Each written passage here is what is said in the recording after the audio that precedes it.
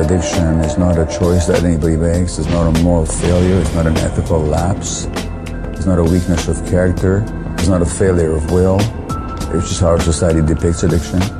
Nor is it an inherited brain disease, which is how the medical tendency is to see it. But it actually is, it's a response to human suffering. Hey everybody, welcome to the Buddhist Recovery Podcast. Very excited today to let you know about our guest, Kevin Griffin, a longtime friend of mine, somebody I've worked with a lot in the past, and somebody I would arguably say is responsible for the Buddhist recovery movement, and we really have him to thank for much of his work and his books and a lot of the work he's done over the last few decades. So you're in for a treat today. I hope you enjoy our conversation, and we'll see you soon. Take care, y'all.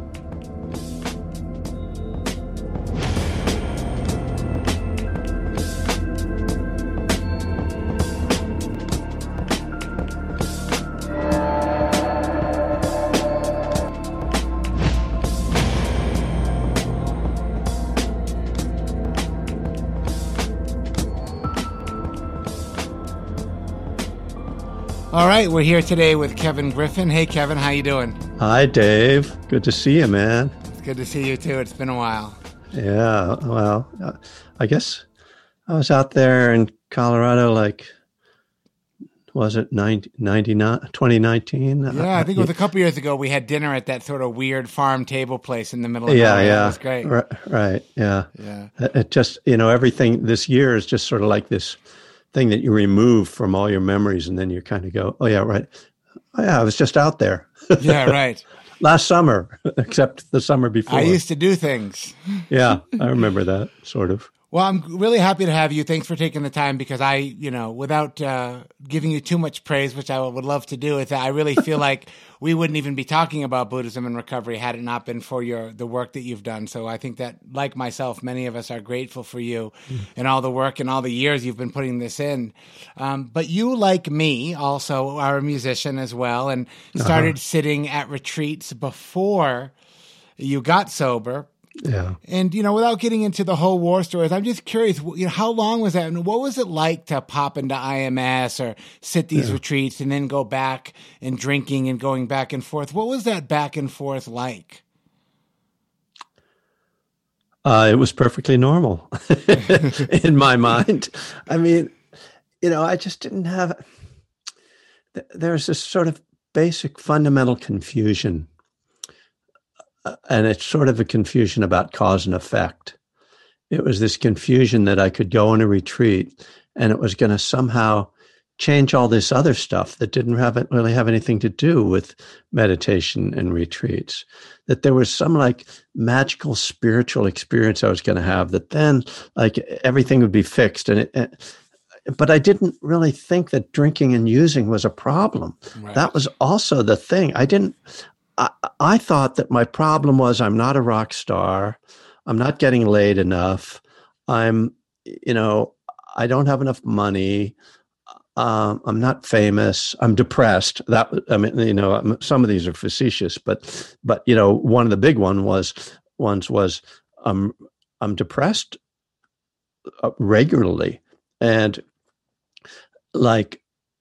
that doesn't have anything to do with my drinking. In fact, smoking marijuana is my daily maintenance to stay out of depression, Right. So it was just there wasn't really there's, like I say, it's a fundamental confusion, which, Buddhists would call ignorance. Right. Delusion. Right. Yeah. No, I was the same way. And I'm curious if you have felt this way, because I felt this way. I approached, and I think a lot of people approach Buddhism with this idea that there's something that I don't know. And if I knew what it was, all these other things would work out. And I thought if I sat enough at retreats, I would get some message from the universe that would sort of straighten everything out. No, that's really well put. And one of the things that gets you thinking that is that, where did you go? The Insight Meditation Society. So insight in the English language means an idea. In Buddhism, it doesn't mean an idea. Totally it not. means an understanding. And this is like a classic example of how the poor translations of the Buddhist teachings confuse us and take us in the wrong direction. So I like you, I thought, I'm just going to keep meditating, because they would talk about all these insights you were going to have. Right. And I would think, I'm just going to keep meditating. And then one day, kaboom, it's going to like light up and I'm going to get it. Then I'm going to walk out of here and have it all figured out. But for me, my experience of insight, the title of Joseph Goldstein's book was reading a book like The Experience of Insight or Jack Kornfield's A Path with Heart, and going, oh yeah, I get that. I had that experience. And then feeling, oh, insight was having the experience and understanding the experience, which usually when I'm meditating, I don't understand my experience. It's only afterwards, and so often with somebody else's guidance, that I understand it, and then I start to put it together. So it's one of the questions sort of about enlightenment ultimately, and what is it and how does it work? So, but let's not go there now. Totally. So, when did you kind of go, oh shit, like I probably need to put down the bottle, and so what was it like to get sober and then go back into retreat without the crutches of alcohol and drugs? What was that experience like, and how long did that take? Yeah. I mean, when you look back, it's easy when you're like, oh, here I am, everything's fine now. But this long process, because, in my book, One Breath at a Time, I describe a lot of the delusion period. Right. I started doing Buddhist practice in 1980, and I went on a 3-month retreat in 1981. But after that didn't fix me in the way. And then, I followed this guru who I still don't know what his real name was. And he was homeless, which, didn't made a lot of sense at the time. No, I mean, it's like perfect, he's a real Buddha, but that just took me off, and that was leading to my bottom, and where I wound up homeless, and where I left him because I realized that was not happening. So, I mean, it was kind of like even by the time I got sober, it was like I realized Buddhism wasn't going to fix me. But I still loved it. So it was kind of like I did it. I did my daily meditation, and I went on a little retreats. I mean, I wasn't going on any more big ones for a while. Right. And so I was like, because really the Buddhism and everything else leading up to my sobriety was a search for some answer. All through my 20s, I was looking for answers, and sometimes it was in relationships, and sometimes it was like astrology is going to have the answer, Right. And by the time I got sober, it was like Buddhism had just become another thing that I had passed through, but I was still connected to it, but it just was like I'd become cynical and embittered about solutions. I'd had therapy. I'd been in a mental hospital when I was 18 for a long period of my whole 18th year or 19th year anyway. And so, I felt like I'd tried everything and there was no solution. And I certainly did not think that stopping drinking and using was the solution, because that wasn't going to do anything, but I'd tried everything else. So, all right, I'll do this. And then as soon as I got sober, I was like, oh, wait, like this is a lot better. And still, it took me a long time to truly embrace recovery. I mean, it took a year before I actually started to show up and do the work in AA, which is where I got sober in 1985. But so at that point, I was like, okay, I still love meditation, but I looked at the 12 steps and I couldn't figure out how it was going to fit with that. Nobody had figured it out, and at that point that I heard of. And so I just kept it separate. Like, okay, I'm going to keep doing my Buddhism, but I won't tell anybody, kind of thing. Totally. Like these people in AA, they're not going to get it. Like when I'm like, there isn't, and I didn't God, whatever, fine, God, I'll pray, Right. But, and then I was just going to like a 3-day retreat each year, but I was meditating regularly, daily. And I had this idea of like, I've got these separate things, and I'm not going to worry about it because I just need them. And that was for years, because once I got sober, I realized my problem was not my meditation. I was a really good meditator, like by then. My problem was everything else. Right. And I realized I had to solve my real world problems, like my work life. Being a rock star is not going to happen. I'm 35 now. It's not, what would it look like to just be a worker among workers and that kind of thing. So it took this period of 5-6 years of just kind of like rebuilding my life. And by then I'm back in school, and I moved to Berkeley, which kind of is like the center of the Buddhist world in the West, practically. It's the Mecca of Western Dharma, really. Yeah. And I was like, I found a teacher who I had known in the past here, and I started to be like, I've got to make this work. I got to make my Buddhism work with my 12 steps. I can't keep them separate anymore. So there was this kind of re-engagement, and it was like coming back to the Dharma, but now with much more maturity. And then, so what really happened was that, on a technical meditation level, meditational, I like that, it's a new word, was that my concentration started to really coalesce. Yeah. And I started to experience deeper states. It sounds like you have a similar you and I have very similar trajectories in a sort of roundabout way, which I always find to be interesting. But, I'm curious to see what you think about this, because I had a similar trajectory. And what I come to realize was that actually I spent that same 5 or 6 years. I needed to learn Buddhist sila, the idea of sila, of living ethically in the world. I didn't learn that in my Dharma practice. I actually learned that in my first 5 years of AA. Here's how you pay your electric bill before they shut your power off. Yeah. Here's how you don't lie to everybody when you're scared. I actually learned what I would say Dharma sila in AA.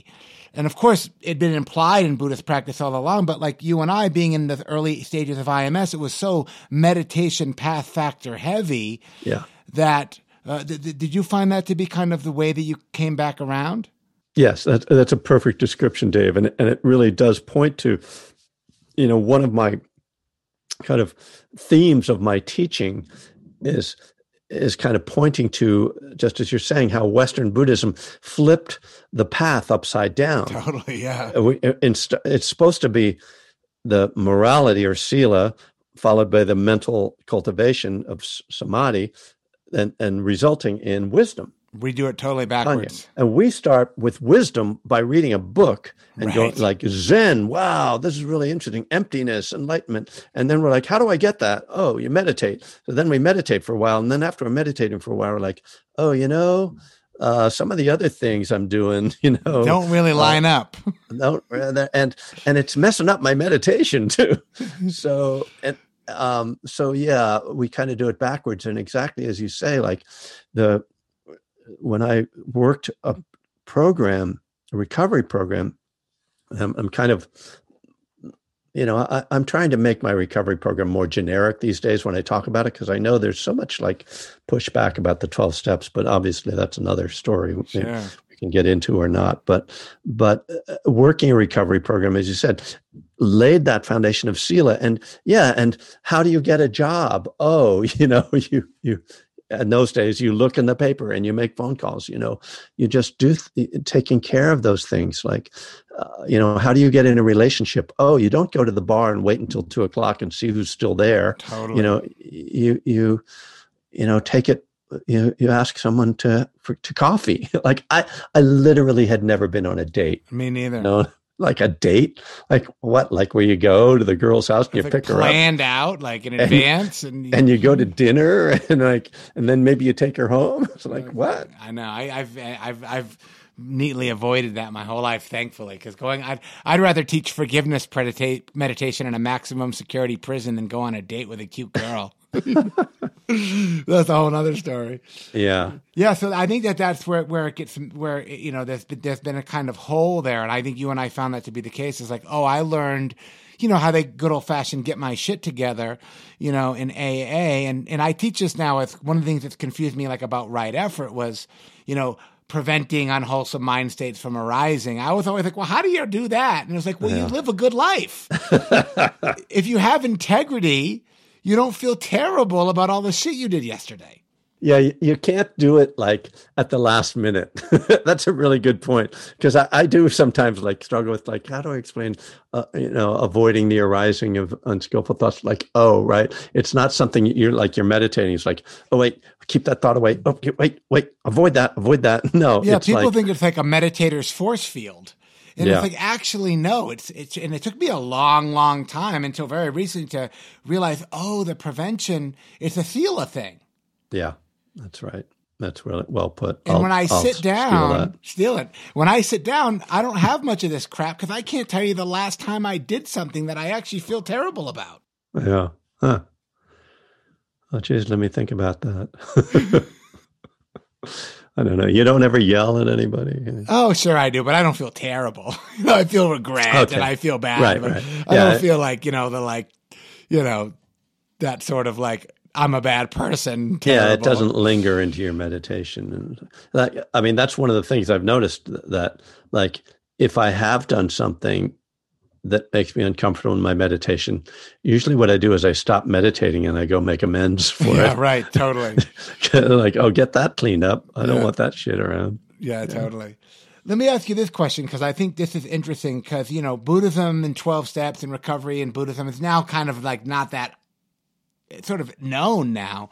But, you know, you were the one who kicked the door open on this.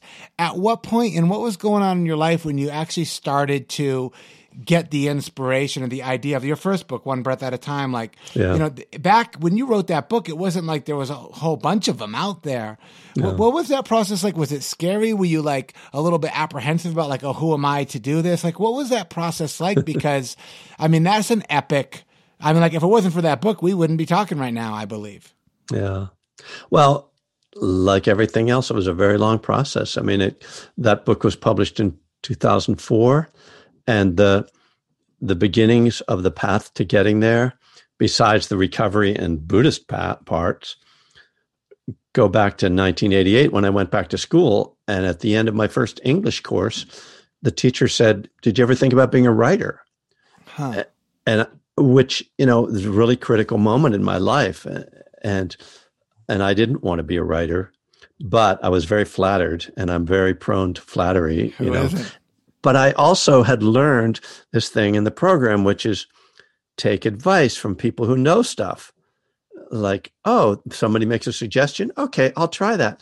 And I tried it, and I fell in love with writing. Not surprisingly, like you as a musician, it's not that, as I've come to see, it's not that I am a musician narrowly. It's that I have an artistic temperament, and I'm drawn to that. If I could paint, I would probably paint. That's just not, you know, my that particular skill. But it turned out I had this other talent besides plucking strings on a guitar, was I could write. And so I fell in love with writing, and I failed at that just like I did at music, you know, wrote a couple of novels that never got published. But in the meantime, as happens, I developed these skills, and then I actually wound up being a technical writer, you know, but so basically writing One Breath at a Time was very self-centered, as most things are in my life, which is like, I can't sell a novel. Maybe I can sell a Buddhist book on recovery. You know, it was very like, oh, like that's how I'll become a rock star. That's how I'll, you know, all that ego stuff was in there. But it, because, as you say, like the sila, the karmic sila that I had created by like being in recovery and doing the next right thing, and like the way it manifested, even so, though there was still this kind of like part of me like, oh, this will be really cool. I'll get published, you know, and I'll make money. All that. It's the new record deal. Right. So, anyway, in practical terms, what happened was I started thinking about that after because I became a Dharma teacher in the late 90s. And very quickly I realized, oh, there is an interest in what I'm doing. Like I didn't think there would be like I thought I was like unique, right? I'm the only sober Buddhist around. And I realized, no, I'm not the only one. In fact, there's a lot of them around here. And I would give Dharma talks that would sort of slip in recovery, and people would really respond to that. Recovery people would be like, oh, can you talk more about that? So it just started to build. And eventually I actually got laid off from a job. And my wife said, why don't you work on that book proposal? And that was 2002. Wow. While you're collecting unemployment. And, so it was a very natural thing, and my wife worked really closely with me to develop the voice for that book, which is kind of the key element of it, is what really makes it an accessible book, that I'm speaking very much as a ordinary person in that book. I try to, as an ordinary person in recovery. So then it was like applying once again, the one day at a time that we learn, like just show up at your computer each day and write a certain amount of words, and do that day after day, and eventually there will be a book. That's awesome. So it just sort of just happened, like it was just sort of happenstance in a way. You ended up. Was it hard to get it published? Was there multiple people who wanted it, or how much sort of soliciting did you have to do to get it out into the world? Yeah, well, I mean that's another part of how I knew that it was like the right thing, because with my novels, I mean, I actually did get an agent with one of my novels, but it wasn't somebody who was enthusiastic. But with One Breath at a Time, I had two friends, both Dharma teachers, who had published books, and both of their agents looked at it, and both the agents liked it, but one of them was like, I'm not going to take this, and the other one was like, I'll take this. So that was big, because getting an agent is hard. And I don't know, the good thing about having an agent is you don't have to see all the rejection letters. Right. Totally. Yeah. So I really don't know how many people she sent it to, but the moment that was really powerful was she tells me, okay, Rodale's going to publish this. And the editor from Rodale calls me up and says, this is really good timing, because this is my 15th. I'm celebrating 15 years of sobriety today. Nice. And so she was in love with it. I bet. And we really connected. That's awesome. So that was just this incredible experience. Like, it's not just somebody who's like publishing it. She said that when she saw the book proposal, she took it into her editorial meeting and said, I don't care what any of you say, we're publishing this book, because she knew, like, right. they were like Buddhism and the 12 steps. What is that? What? Yeah. Who's that for? Like, and she's like, no, we're doing this. Great. And she is very ferocious in that way. And but again, there's that sense of like, when you're on the right path, things tend to happen. I mean, and it's not like, oh, that was easy, because that was like 15 years of learning to write, and, and a lot of failure along the way, and putting in the work to show up and get it done. But at the end of the day, it was, what it was. It was right. And you were suggesting, like, it was just time. There was a fortuitous element of it, that my lived experience and my lived skills came together at a time when the world was ready for this particular thing. 10 years before, there was the book called Zen and Recovery or something like that. It was like Mel conditions Ash. Arising, like the conditions arose, and you were just one of those conditions. Yes. It's awesome. Yeah. Let me ask you, I ask everybody this, and what do you, for people in recovery, what do you think Buddhism actually offers that maybe the 12 steps doesn't? Uh-huh. Yeah, really important question. So, first of all, obviously, the meditation training, which it's and this is why it's so interesting working with these two traditions, is that it's there in the 12 steps, but it's not developed. No, it's just kind of like, you should do this. Good luck. You should do it. Yeah. And there's no explanation about how to do it. So Buddhism gives you this way, this deep dive into that.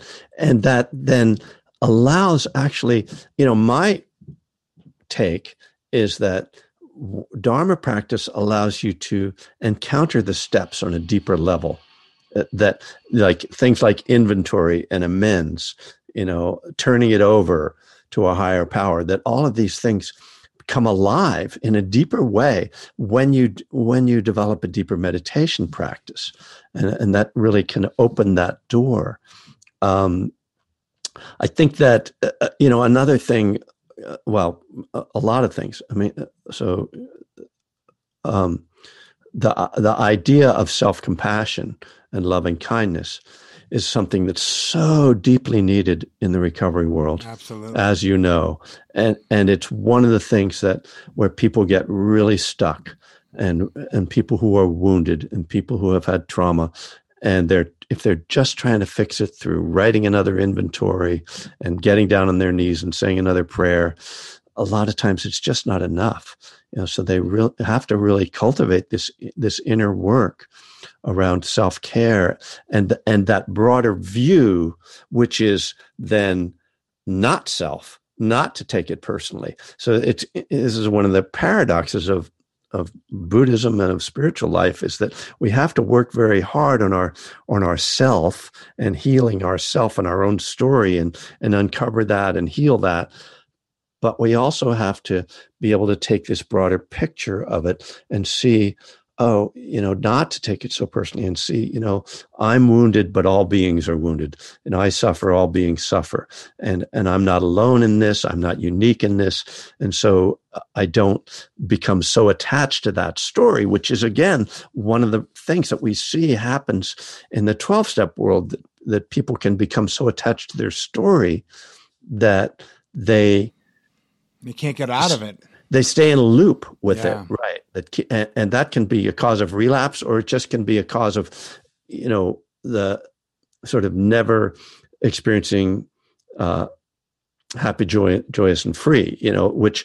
Which is really why, one thing I want to say, and maybe this is a good moment to say it, is that my work is not about getting people sober, and I think that what you're doing and things like Recovery Dharma and other programs can be really skillful and are vital to helping people to make that transition from active addiction into at least early stages of recovery. I'm interested in, and what I think I have to offer to people is a little further down in the past the early stages of recovery. But when you're, because recovery's a long game, and it doesn't, solving the initial problem doesn't solve the problem. The new problems come, and we need spiritual solutions and ways of dealing with the challenges that come up. And so many people hit these spiritual walls in their recovery at 5 years or 10 years or 20 years. People come to me, I've been sober for 20 years. And finally now I feel like I'm getting it after working with you. I'm like, wow, okay. I don't know what those 20 years were like. I know, it's hard to hear that message. And I hear that a lot, which you really tee me up for my next question, I think. And I don't know that I'm trying to do it. I actually believe that, generally speaking, Buddhist recovery in all of its elaborate forms is not very newcomer friendly. And I don't think that it's going to get a lot of people sober. So the next question I do is I just flip the script and say, what do you think the 12 steps offers that Buddhism doesn't? Yeah. Well, one of the problems with Buddhism is that it's a shiny, like, magical object in people's minds. Like, that they kind of see this like, oh, I'm going to be spiritual now. So, and that opens the door to the spiritual bypass. The idea that, oh, I'm just going to meditate my way around my problems. I don't, which is kind of where we started the call, right? Like that whole idea. Yeah. We both had to go through it. Yeah. And there's this, I see that there's a new manifestation now of this. I don't want to call myself an alcoholic thing, which has been around forever because nobody wants to call themselves an alcoholic, but it's kind of manifesting in some ways that people are doing some interesting things. And I'm not going to say that they're not useful in certain ways, but there's just a risk in not plunging right into the problem and facing the drugs and alcohol. I don't care if you call yourself an alcoholic or not. It's just the recognizing that my relationship with drugs and alcohol or whatever my addiction is just untenable. It's not workable. There's no harm reduction version of it. There's no moderation version of it. I've tried all those things. It's a Dukkha thing. It's a Dukkha thing. Right. I mean, if you haven't tried those things, maybe they'll work for you because there are many people who drink moderately and do all that. But, if you've tried all those things over and over, like most of us who are in recovery, like it just doesn't work. And you need to just be able to see that as a red line. That doesn't work and really face it and get over the shame thing. This idea that like there's stigma and shame around being an alcoholic. It's like, screw that. As far as I'm concerned, like, there's no stigma in my mind about it. I feel no stigma. In fact, I advertise it. That's my brand, my lifestyle. It's like I'm an alcoholic. You have it on the front of your book. It's just like And the thing is that, like, it reminds me. I love this story. There was this woman in my home group in LA where I got sober in Venice Beach. And she loved to tell this story about how this young woman came into a meeting and said to her, I just don't know if I'm an alcoholic or not. And my friend said to her, "Oh, be one. It's fun." It is fun, actually. And that epitomized it to me. It's like, don't make it into a problem. Don't make it into an issue. Just like embrace it. It's not really, once you get over this idea that it's something bad, then, it's just like I don't want to take on another identity. And what I say to those people who say that is, okay, after you get rid of your other identities, then we'll talk about this one. Right. But like this sort of idea, like, I don't want to take on an identity. It's like you already have like 20 of them. Don't pretend to me that you've denial like thing beyond identity. Yes, it's exactly. So, but I get it. I mean, it's hard. Nobody wants to do this. And it just looks really, it's not that it looks bad from the outside. It's that we create this image in our mind of what not drinking or not using, is going to look like. Yeah. Well, the thing about it, nobody's psyched at their first AA meeting. Oh, Nobody ever was like, awesome. I know. Everybody's like, oh, fuck, man. I guess it's come down to this. I mean, that's how I felt. I was like, I guess I'll just do this now because everything else it's that powerless thing. I heard you mention this. I listened to your interview recently with Dan Harris, which was really cool, by the way. And you said something that was so obvious to me that I never framed. It was this idea of like, I sit down and I'm powerless over what pops up in my head. Yeah. Just this idea of like, and we know that that's true, but I think people sit down with the intention of, okay, I'm going to meditate so I can control my mind. Good luck with that. I mean, if you get really good at it, like the Buddha, apparently you can. Yeah. But, it's letting go of control and the need to control and the self-view about what goes on in the mind. That's where the freedom comes. Exactly. Right? Well, it's taken me a long time to get there, but I believe now on the timeline sequence of present time awareness, my work is actually post-arising. Really things come up, and then as I become aware or I can recognize what's coming up, now I'm beginning with that. And I spent a lot of time with the preventing of the mind states of like that. To me, that's sort of the sweet spot. Yeah. Of trying to be in that space in a way where I feel like it's important and I feel like it's interesting. And if I can do that, that seems to be like the needle to be riding. And I'm a little bit embarrassed and disappointed it took me so long to get there. I think you have to clarify for me a little bit what you're saying when you say post-arising. So you mean when you're meditating, and then it's not about like nothing comes up. It's about what you do with the stuff that does come up. That's right. Exactly. Yeah. And that kind of goes back to when I said my insight comes like in retrospect. Rarely, the idea of like being mindful of thoughts, that can be a really confusing thing. Because it doesn't really work that way, does it? No. It's like 99.999% of the time, we're only aware of thoughts in retrospect. It might be just a second ago, but it's not in the present moment. Only, and I'm sure you've had this experience, only when you're deeply into a retreat, when you just get to that really still place, that you can actually feel the thought starting to form. It's actually nonverbal. Right. It made me realize like, oh, this is how language happened. When before people could speak, they had thoughts, but they didn't have a verbal form. Anyway, that's like... No, I have a 2-year-old. I totally get it. Yeah. I communicate with him all day long. He doesn't talk, but he's able to figure out how to get me to go get the goldfish or whatever the hell it is he wants. He's like... Yeah. And so, so there's that experience. And then I find that and I want to talk to you about this too, because I was very happy when you wrote the Living Kindness book, because you always sort of... if I ever had any criticism of you, which I really don't, I always thought you were a little Vipassana heavy, a little bit sort of insight heavy. And then when I talked to you, you'd given me the book, which I think is actually my favorite book on metta. Congratulations. Your Living Kindness book is great. And I was so happy to see, wow, Kevin's actually writing a book on loving kindness. Talk about that a little bit, because, I wouldn't say I was surprised, but I didn't see it coming, I guess, just sort of knowing how you're wired and having conversations with you in the past. Well, I don't like the mechanical form of loving kindness meditation.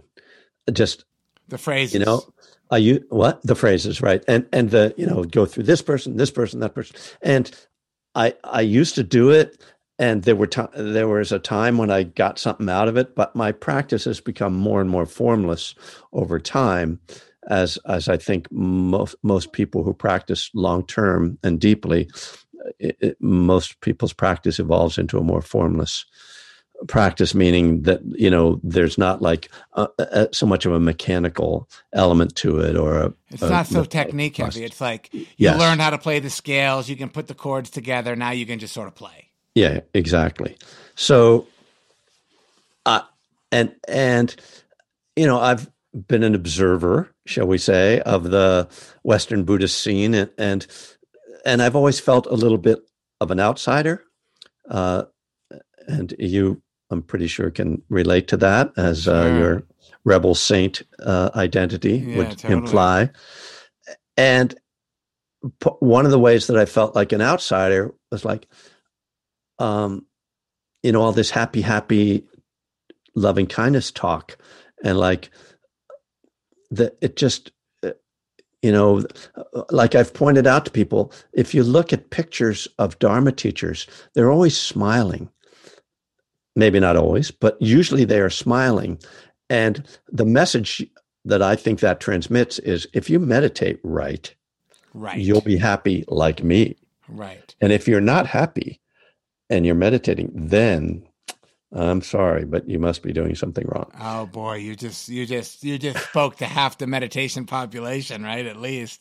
I hope so, because I want people to know, like, screw that. Yeah. Well, that's what I like about your book, is because I think what you're talking about, if I have a similar thing, is a kind of suspicion towards inauthenticity. Yes, where exactly. I'm like, you're actually, I know that underneath it all, you're a miserable prick like the rest of us, or whatever it is. But like, it's that fake facade. Yeah. And that's why I don't like the word. That's why I think you did a brilliant job calling it living kindness. The loving part of kindness always bothered me. And then it turned out when I started looking at the Pali, it's actually not there. It's some shit that Sharon made up in the 70s from not in a negative way. But for me, love, the concept of love was so damaging and so scary that right there got me in trouble. And so I think the way that you talk about it, not going through the, it's a very non-traditional way that you talk about it, but it's also very canonically accurate book that you've written, and I think it's super brilliant in the way that you talk about it as integrated as part of a mindfulness practice. Right. That's what it was, an attempt to do that. So let's go back and just give, acknowledge. So we're talking about Sharon Salzberg really introduced loving kindness on a massive level with her book, Loving Kindness, in 1995. Fantastic book and transformative book. And because she was really addressing what she saw in the Western Vipassana world, which was a lot of people grinding on their meditation and beating themselves up and making themselves miserable. And she was trying to lighten it up and bring the heart more into the forefront of practice.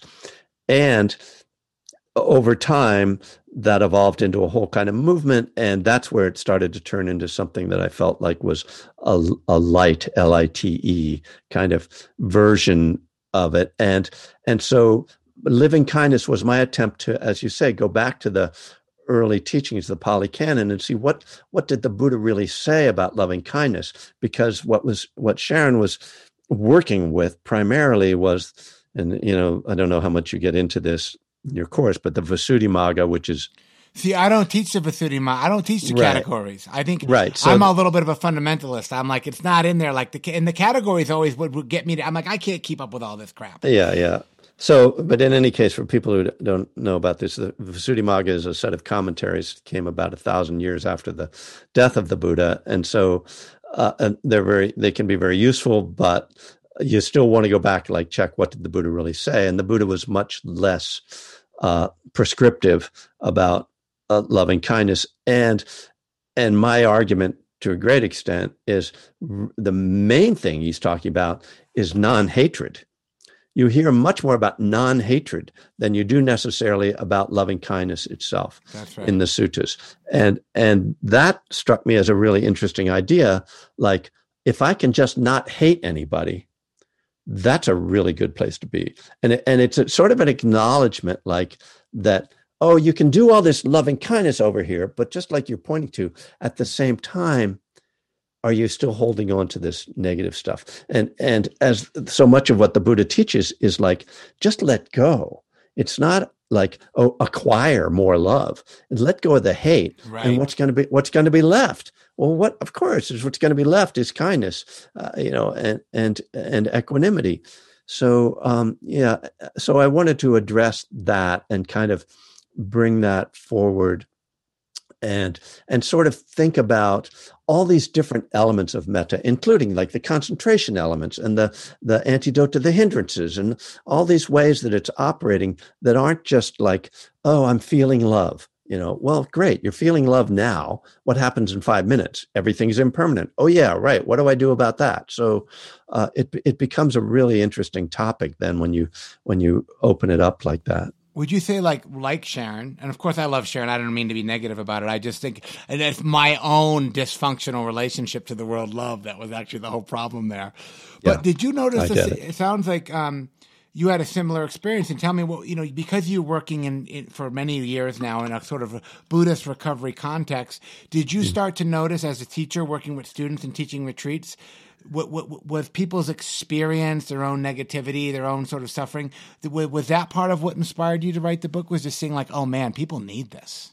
Oh yeah, absolutely. I mean, it wasn't like I just discovered it from, no, I mean, that's just, it's such an, I mean, it's interesting, it's the one book I've written that I did not directly aim it at a recovery audience. Right. Sure. There's no real discussion of that. There's no attempt to kind of make that bridge. No, it's a Dharma book. It's just a solid Dharma metta book for sure. But it's clearly one of the biggest issues for addicts is self-hatred. I mean, filling yourself up with intoxicants on a regular basis is not an act of kindness towards yourself. No. So yeah, it's but as you also sort of were implying, my thinking, and this isn't original, but and I'm seeing it more and more in the mindfulness world, is that an attitude of kindness towards myself in my practice and in my life has to be a partner to mindfulness. In fact, mindfulness alone without kindness can be kind of harmful if we misunderstand it or abuse it. It's like, oh, I just start to see all my negative stuff. Just like when you're early in your practice and you start to notice judging, right? Classic thing, like make a note of judging, and then you're like judging, and after a while you're like, God, I'm so judgmental, and then you're like, wait, now I'm judging the judging. And right, so retreat number one. Yeah, it's a classic thing, but it's what's the antidote to that? The antidote isn't I have to stop judging. It's judging is painful, and everybody's does judging, and let me be kind to myself. Is there a way that I can be kind to that judging? And can I look at that energy within me and maybe the underlying causes of why that's there? And can I bring a compassion to it and forgiveness? So that's right. I mean, you're pointing to something too that's, I think, important that you get from Dharma that you don't necessarily get from a secular mindfulness thing. And also you're talking with the judgment, you're working with it post-arising, which is actually a lot more skillful. Right. But the thing about it, to realize there's samasati, there's right mindfulness, which for me, that's the distinction I make. Well, samasati includes all the Brahma Viharas. Yes. Where we can be mindful. And this is, of course, the whole confusion. Is mindfulness an ethical state or not? Yeah. I just have to assume that it is now because of all the confusion around it. But I think what we want is not just sati, but samasati, which is the complete. And without the Brahma Viharas, I feel like mindfulness can be very incomplete, where there's just like, for me, it was almost like a hypervigilance. It's like, I'm aware of everything and it's all crap. Yeah. No, exactly. That's the risk, the hypervigilance. Exactly. That's really a good thing to point out. And so, when we start to, this is what our minds do. We categorize things and we say, this is this and this is that. And there's all these different things, but they're not really existing as separate entities. Mindfulness isn't just like a thing that's there and then let me get some of this loving kindness and bring it over there and connect it. It's like, right? It's like we're human beings having all this stuff and we're trying to, mentally, we try to separate it and sort it out, but really we're talking about things that are much more organic than that. And as you say, like sati contains metta in sort of a pure way, an intuitive way, I think. Mindfulness of that. Yeah, I worked with, I'm curious to see what you think about this because you used a word that I think is really important, which is attitude. And I learned kind of, maybe you did in the, early in the 90s, IMS was very sort of Sayadaw Upandita, and it was very kind of concentration, noting the object. Oh, yeah. And now it's just like, well, there's the object and then there's the attitude. And for me, the metta practices in the last couple of years of my practice is like, I'm like, the hell with the object. Like, what's the attitude of mind? Yeah, exactly. I mean, the attitude of mind, it's right. It's like our viewpoint. It's like, where are we looking at this from? And that's right view, That's right. And that's why, and if you look at the, again, sort of technical, the fourth foundation of mindfulness to me is really right view. Sure. That's what I think it is. I think it's saying, look at everything through the lens of Dharma. Like, how do you see this? And just like you're saying, it's like there can be this like just noting and like pointing at things, but if you're not realizing that there's a point of view that's interpreting it, then you can be interpreting it in really destructive or not helpful ways, or just over intellectualizing it or whatever, and sort of missing the point, so that right view to me is the key. Yeah, no, I think that's right. The fourth foundation, which is, I think, one of the most confusing to a lot of people. I think about it all the time, and I think putting it in the arena of right view is crucial, and also the ethical, or the, what is the attitude? And to me, like, because mindfulness of dhammas or dharmas, right? I think actually I just used the most literal sense of it's mindfulness of the teachings. Uh-huh. Yep. What are the teachings or the hindrances? Like, the hindrances to me is an ethical game. Yep. These are destructive forces in my mind, and I need to recognize them and overcome them. Mm-hmm. And the awakening factors, these are constructive and skillful, and I need to develop those. So to me, it's like, and people say, why do I have to need to memorize all these lists and so on and so forth? I'm like, well, it can be pretty helpful. Yeah. I mean, that's really a key point. that if you don't sort of drill down a little bit and understand these different elements of Dharma, then you're not understanding your experience in the right way. You're always going to be misinterpreting it. So even if you just keep in mind not self and impermanence and maybe dukkha, the three characteristics, if you just keep one or two of them in mind, that's always going to help your viewpoint. It's like, oh, right. Oh, it's impermanent. Everything is fragile, because then, because impermanence and the fragility of the world then naturally evokes compassion, right? And so, so you just need like one point, sort of one thing to be your touchstone or your pointer, and then the Dharma always opens up from any point of view. But yeah, it's funny that it does really help to understand the Dharma in how you interpret your experience and how you are mindful of it. Yeah, the other thing I wanted to ask you that I've not gotten a good answer on, and I don't know if this is that important to you, but I'd be really curious to see what you think. Do you think, when you think of the word recovery, which people have a lot of ambivalent feelings towards, is there a teaching or a term? If I asked you to say, what is recovery in a Buddhist context, or what's the Pali term for recovery? What do you think? If what are we talking about when we're saying recovery from a Buddhist lexicon? How would you actually describe that? Oh, that's a question I haven't considered. So I'll try to make something up, which is, my job. The best thing, really. Yeah. Well, spiritual awakening. Yeah. So I guess if we consider, what